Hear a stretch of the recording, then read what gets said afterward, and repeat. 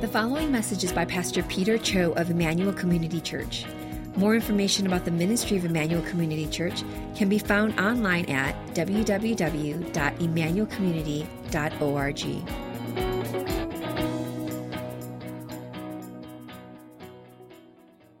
I don't know if we have any American history buffs in the room today, but a little quiz for you before we get started here is I want to ask, does anyone here know the 3 unalienable rights that are written into the Declaration of Independence?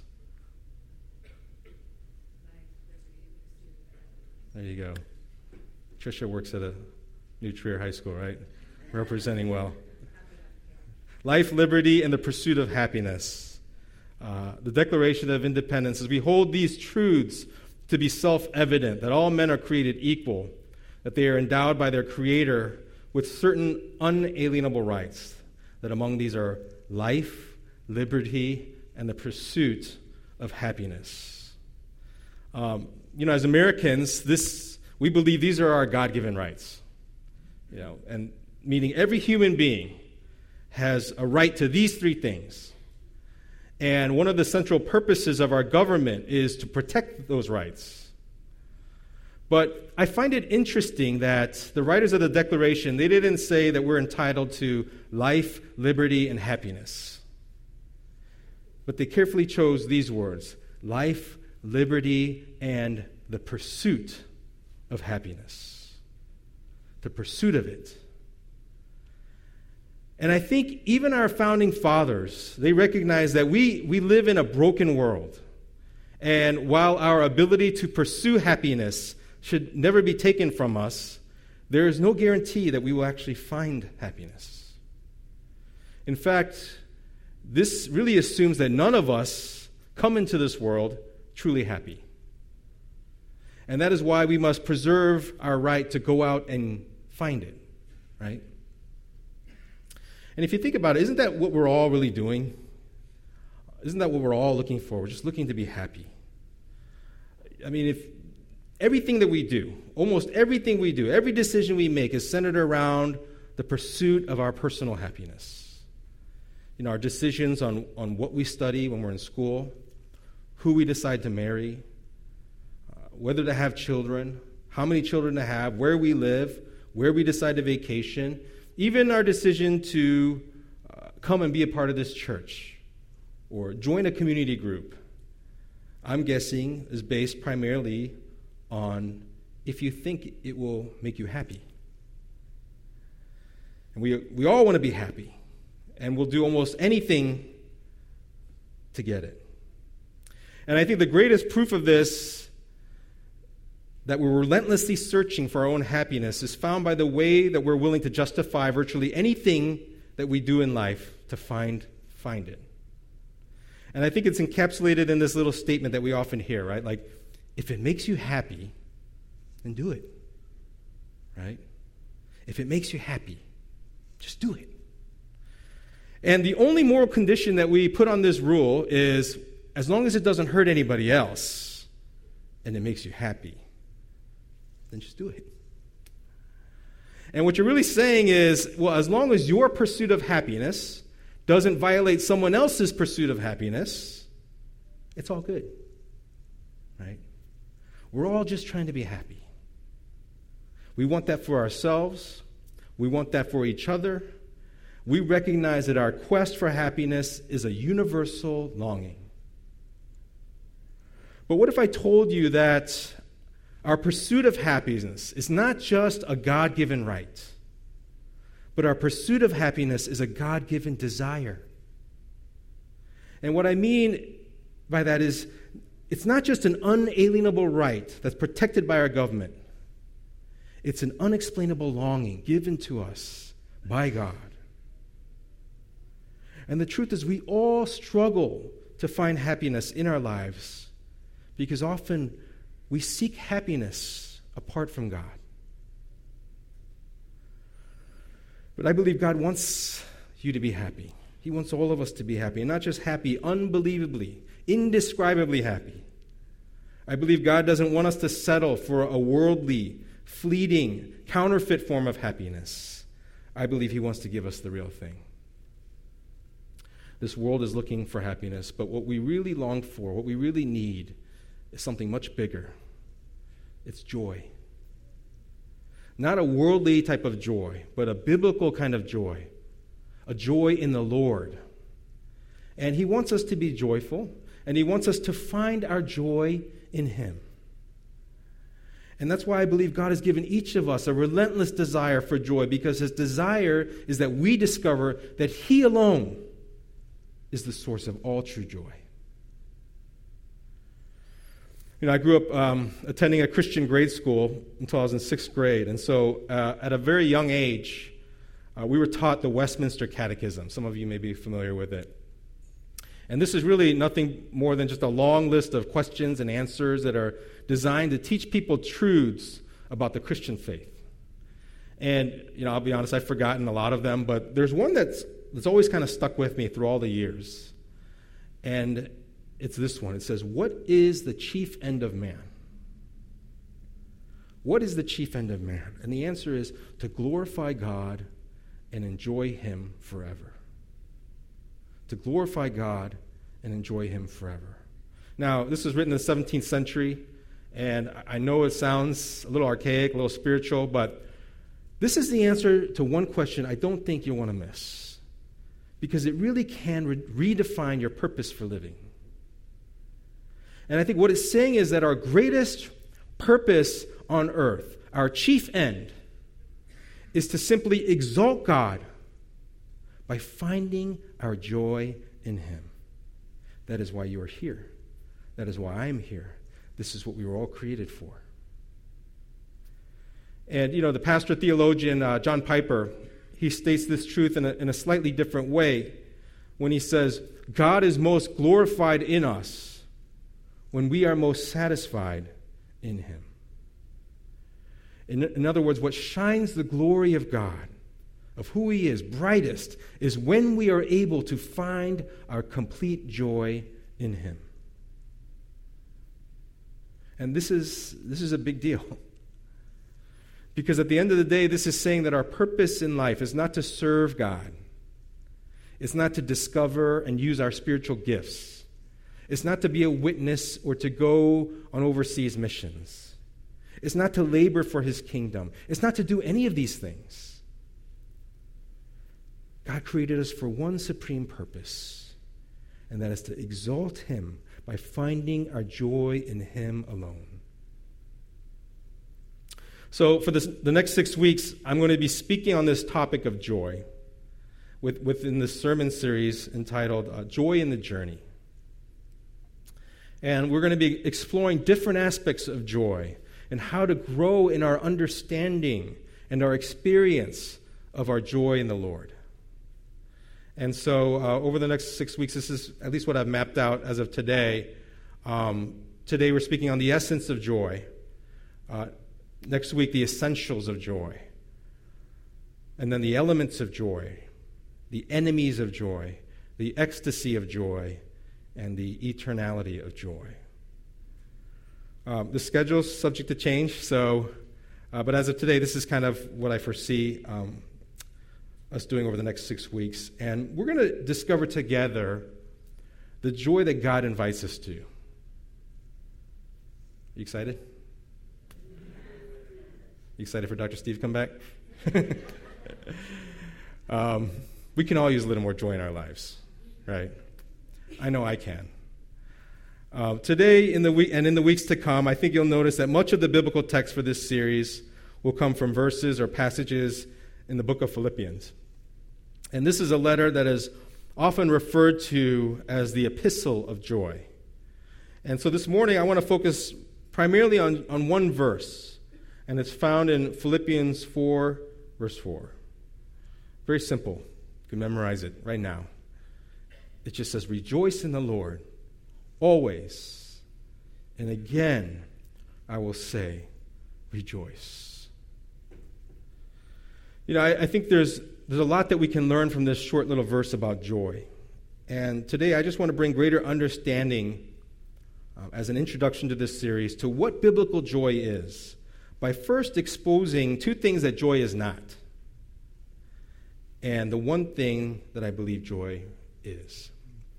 And I want to begin with this, that if your happiness or your joy is based on a feeling, it's not the joy of the Lord. Because joy is not just a feeling.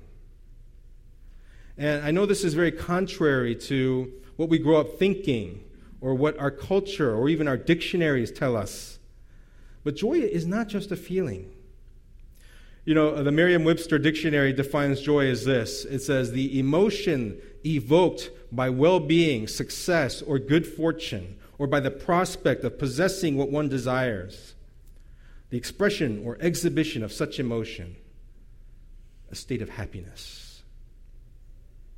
Now, I want you to notice the language that's used here. The dictionary defines it as an emotion or as an emotional state that's produced by a positive circumstance. But if you think about it in this way, it really doesn't make sense to command people to rejoice, to be joyful, especially when things are bad, right?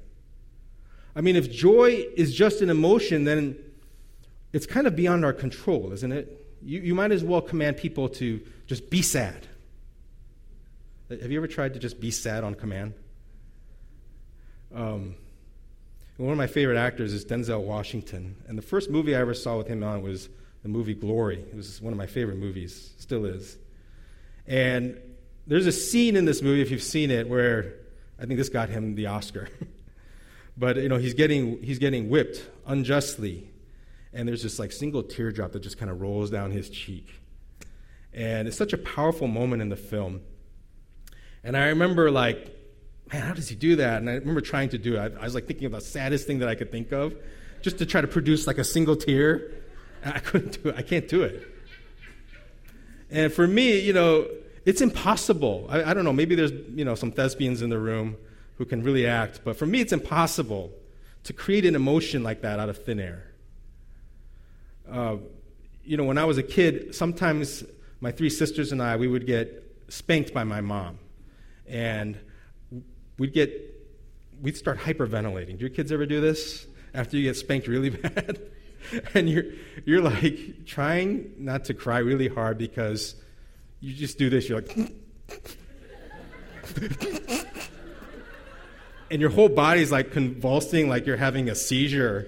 And my mom hated it when we did this and we would cry, and she would, in Korean, she'd say this word 뚝, which means keep quiet, And we try really hard, but and so we just cut the sound out, but our bodies were just we couldn't control it, right? I mean, this is such a powerful emotion, the grieving that we were experiencing in our discipline. And it's impossible not just to create that kind of a strong emotion, but for me, it's impossible just even to contain it, right? And yet here God is commanding us to be joyful, to rejoice. How do you produce that out of thin air? I can't fake that. And yet, I've often heard the most repeated command in Scripture is fear not, don't be afraid. But if that's true, then I think the second most repeated command in Scripture is rejoice. Be joyful. In the Psalms alone, the word rejoice shows up 41 times. But if we find ourselves frustrated by this command to be joyful, rejoice, because it seems like an impossible ask, then what I've come to realize is perhaps we don't really understand what biblical joy is. Yes, there is an emotional component to joy, but that certainly is not all it is. We are called to be joyful. We are called to choose joy because it's not just a feeling. It's a matter of the will. It may seem unfair for God to ask his people to be joyful, but he doesn't leave us without any word on how we go about developing this fruit of the Spirit. The Bible gives us plenty of instruction on how we go about cultivating his joy in our lives.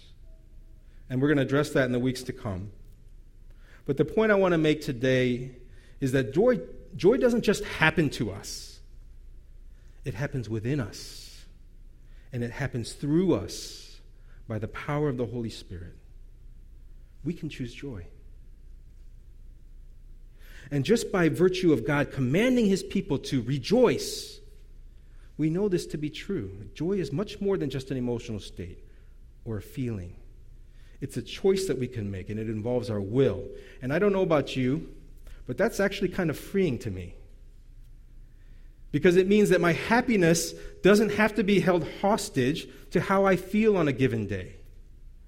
It means that my joy is not contingent upon my emotional cycles or my biorhythms. It means that joy is not something that just happens to me. Rather, it is something that I have a say in bringing about in my life. Rejoice. Be joyful. Choose joy.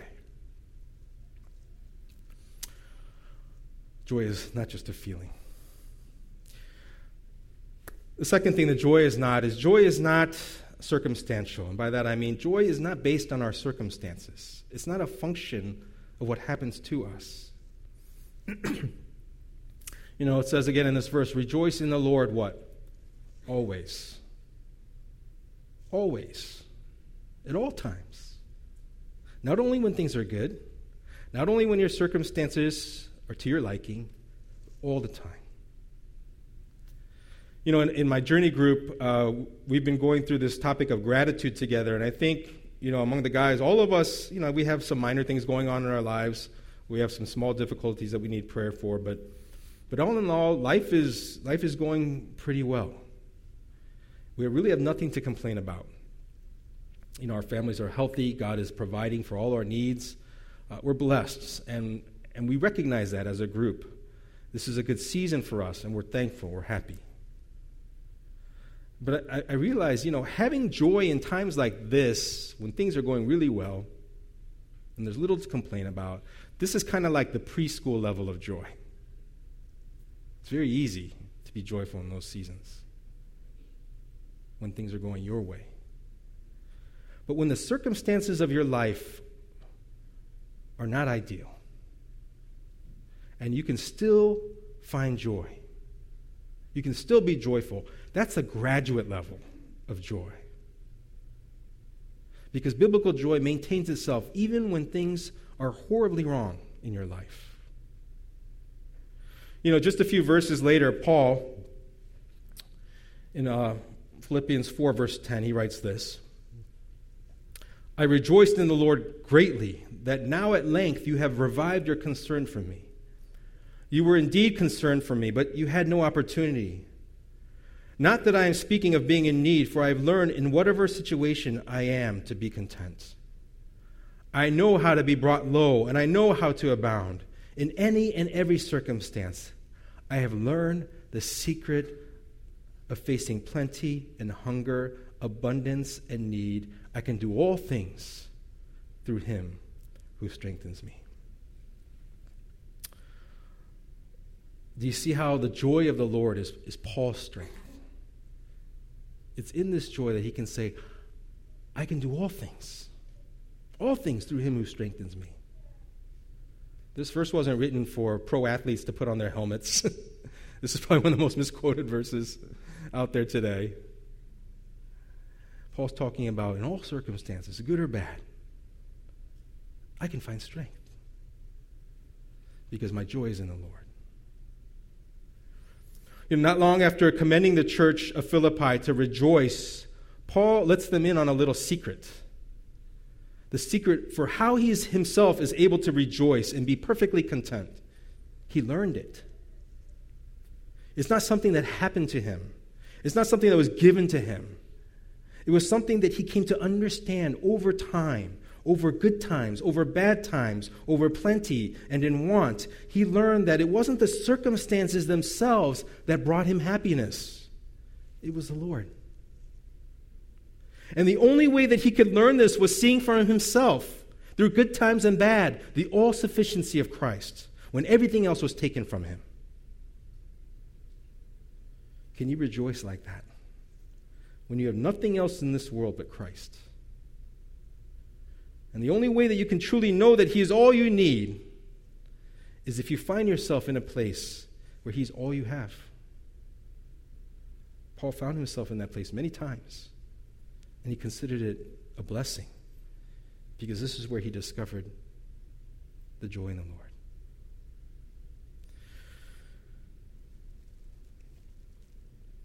So there's reason to be joyful, even when you have nothing else. But I think Paul is able to find joy in his dire circumstances because he also was able to see over and over again in his own life how God had used his horrible circumstances to accomplish greater things, his greater purpose. He witnessed firsthand what he describes in Romans chapter 8 when he writes that God is always working for the good of those who love him. Always. This is why to Paul, circumstances, they really have no bearing on his joy. You know, it's interesting because this church in Philippians, the church in Philippi, to whom this letter was written, was one of the first churches that Paul had ever planted. And if you go to Acts chapter 16, you can read it and learn about how this church actually gets formed. It's fascinating. You know, Paul is traveling with Silas, and they're preaching the gospel to this Roman colony, Philippi. And Paul encounters this young slave girl. She's possessed by a demon, and this demon has fortune-telling abilities. And Paul, he exorcises the demon out of this slave girl, and her owners, they find out, and they're really upset. And they get over there, and they're like, "You just took away our cash cow. This girl was telling fortunes, and she was making us a fortune. And you just ruined it all." And so they had it in for Paul. And so they drag Paul and Silas before the judges in Philippi. They trump up some charges, and him and Silas get beaten really bad, and they get thrown in jail. And if you're not sure what a Roman jail cell looks like, it looks nothing like, the tax-funded American jail cells that you see, like in Prison Break. You show the picture. It's often underground. It was often underground, these Roman jail cells, cold, dark, damp, infested with rodents. And you could hardly even stand in this place. The height and the clearance was just so low. And Paul and Silas are sitting in a place just like this, beaten, battered, and bruised. And it's in this jail cell, we find in Acts 16, what do? They're singing hymns. They're praising God. That's joy, regardless of the circumstance. And then, around midnight, we learn that an earthquake hits, and this shakes the whole prison foundations, and it busts open all these prison doors. And this Roman jailer, he wakes up. His only job is to make sure that no one escapes. And he realizes that all these prison cell doors have opened, or wide open, and he's thinking everyone has escaped. And so he immediately draws his sword, and he's about to kill himself. And Paul stops him. He says, "Wait, stop, we're still here." This guy is just woken up from bed. He's about to kill himself. And "What must I do to be saved?" he asks Paul. Paul says, "Believe in the Lord. Believe in the Lord Jesus, and you will be saved." And so that night, that jailer's whole household is baptized. And he, along with another convert named Lydia, who's a Gentile woman, and this Roman jailer and his family, these two, really nobodies, end up being the ones who plant this church in Philippi, to whom Paul now writes. That's pretty crazy, isn't it? This is how this church got started. Paul is writing to a church that got started when he was in jail. A church that was born out of horrible circumstances in which Paul is beaten, and Paul is imprisoned. But it was from here that a whole family is saved, and one of the first Christian churches is planted. And guess where Paul is when he's writing this letter to the Philippians? He's in a Roman jail. He's back in jail. And he's just as joyful now as he was back then, in that jail in Philippi. That's joy. What's Paul's secret? How is he able to still find joy in the midst of these kind of circumstances? Well, he tells us actually in the book of Philippians. In chapter 1, verse 12, he says this. He's explaining to his brothers and sisters in this church, yeah, I'm in a Roman jail again. But I want you to know something. I want you to know that what has happened to me has really served to advance the gospel, so that it has become known throughout the whole imperial guard and to all the rest that my imprisonment is for Christ. And most of the brothers, having become confident in the Lord by my imprisonment, are much more bold to speak the word without fear. Do you hear what he's saying? He's saying, guys, don't get discouraged by the fact that I'm back in a Roman jail. Because God is up to something much bigger, much better. My being in jail has brought the gospel to this whole Roman imperial guard. And not only that, it's inspired many others in the church to boldly share the gospel. What perspective he has. His joy was not dependent upon his circumstances or his conditions, because he knew that God was doing something far above and beyond himself. His joy came in trusting that God is sovereign and that he's working in and through all of his circumstances. And if you truly believe that God is always working for your good, then whatever happens to you, whatever circumstances invade your life, like Paul, you can still find joy. Because the joy in the Lord understands that you are deeply loved by God, who is in control of all things, and nothing will ever change his love for you. And he's always working for your good, and nothing can ever thwart his plan for you.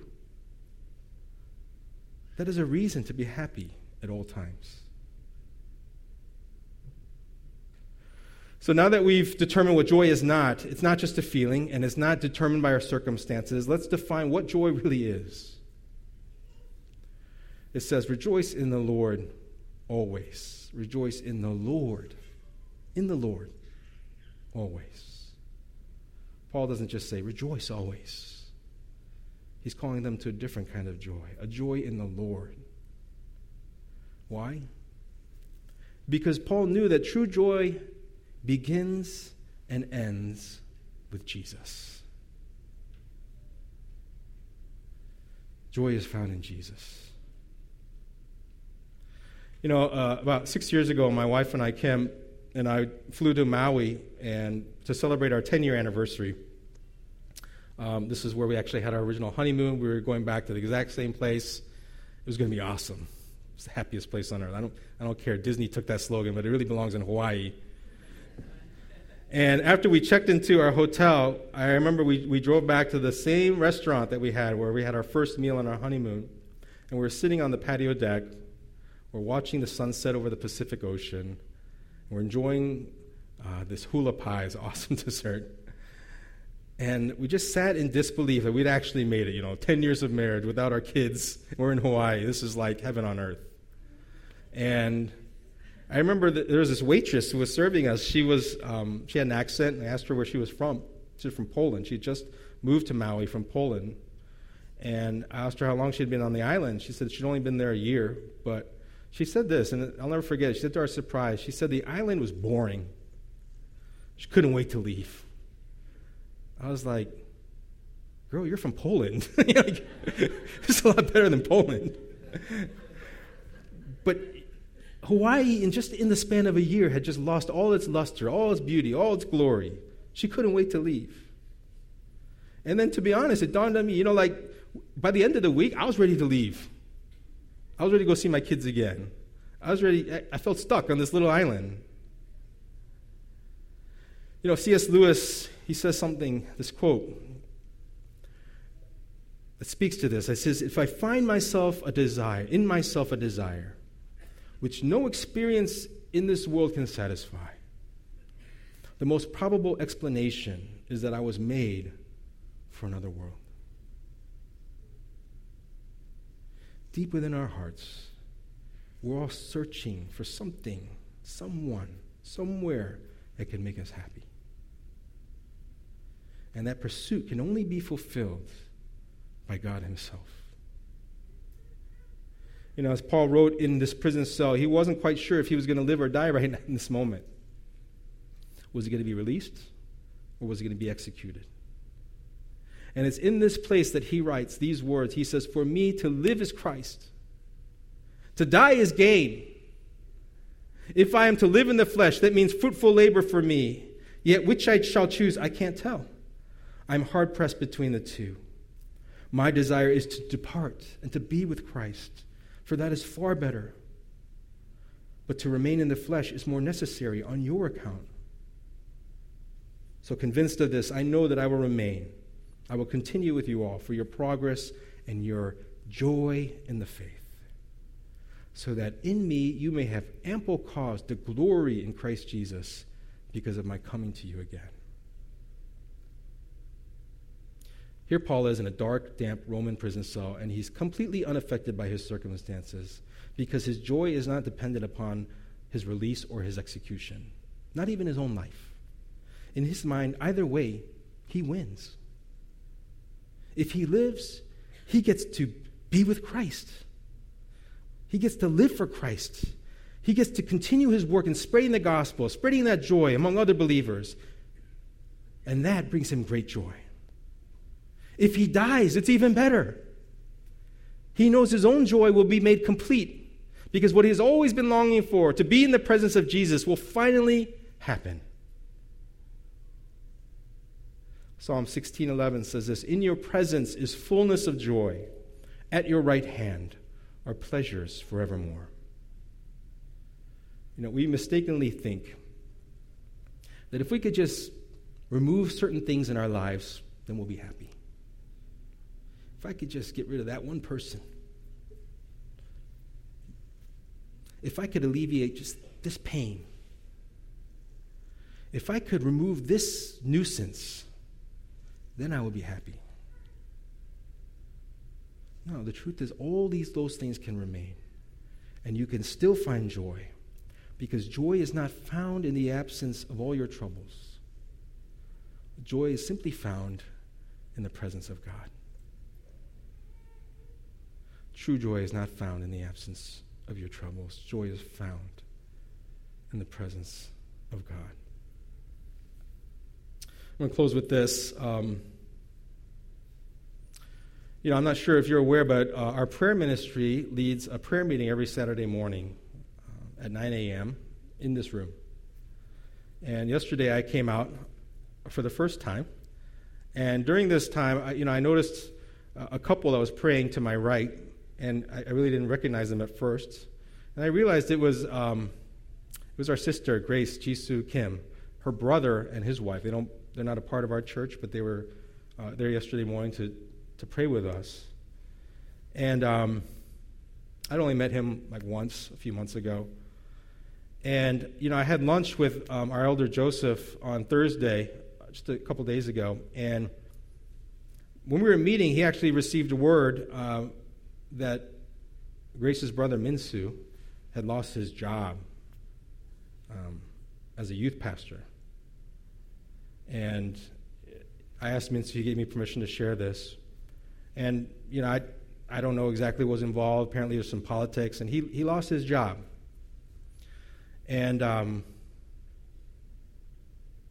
Joseph was sharing with me over lunch that they're expecting their fourth child. And he's due in, I think, beginning of October, so like 5 weeks. And not only that, they're expecting their fourth boy. For that reason alone, they could use a lot of prayer. No offense, Pastor Eugene, but you guys can start a support group or something maybe. But, as Joseph was sharing, he said, and not only that, they've discovered that this child that's in Esther's womb has a congenital heart defect. There's a hole in his heart. And he's going to need surgery if he makes it out alive. And not just that, he's going to need immediately, and he's going to need multiple surgeries. And so as I was praying right there yesterday morning, I looked over to my right. I could see Minsu and his wife Esther praying, and my heart was just going out to them. And so I was just praying for them. I can't imagine what is going on. Just the anguish and the turmoil. These are horrible circumstances. And during the prayer time, we were singing a little bit, And we were singing this song, just, I worship you. This line over and over again. And I could hear Esther just a few feet away from me just singing out loud. I worship you. I worship you. Over and over again. You're the reason that I live. You're the reason that I sing. And I was so moved. I was like, here I am trying to minister to this couple by praying for them, that God would comfort them in the midst of their difficult circumstances, and yet God was instead using them to minister to me by allowing me to see how the joy of the Lord was their strength. You might find happiness in this world, but if it is of this world, it's nothing more than a cheap, counterfeit form of happiness. It's going to fade over time. It will evaporate. It will disappear when circumstances change. It will come and go with your feelings. But Jesus is offering a joy that cannot be taken from you. Jesus is inviting you to his joy. Jesus is offering up himself. Let's pray together.